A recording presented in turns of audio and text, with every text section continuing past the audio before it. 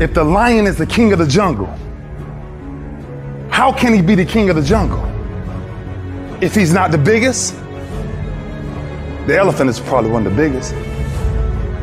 He can't be the fastest because that's a cheetah. He can't be the smartest. So he's not the biggest, the fastest, or the smartest. So how does a lion become the king of the jungle?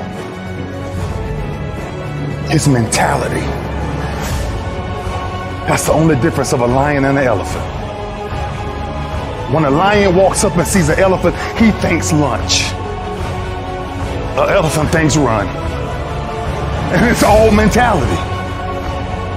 Because when a male lion walks up, he may be outnumbered by a pack of hyenas, but I'm king of my jungle because of my mentality.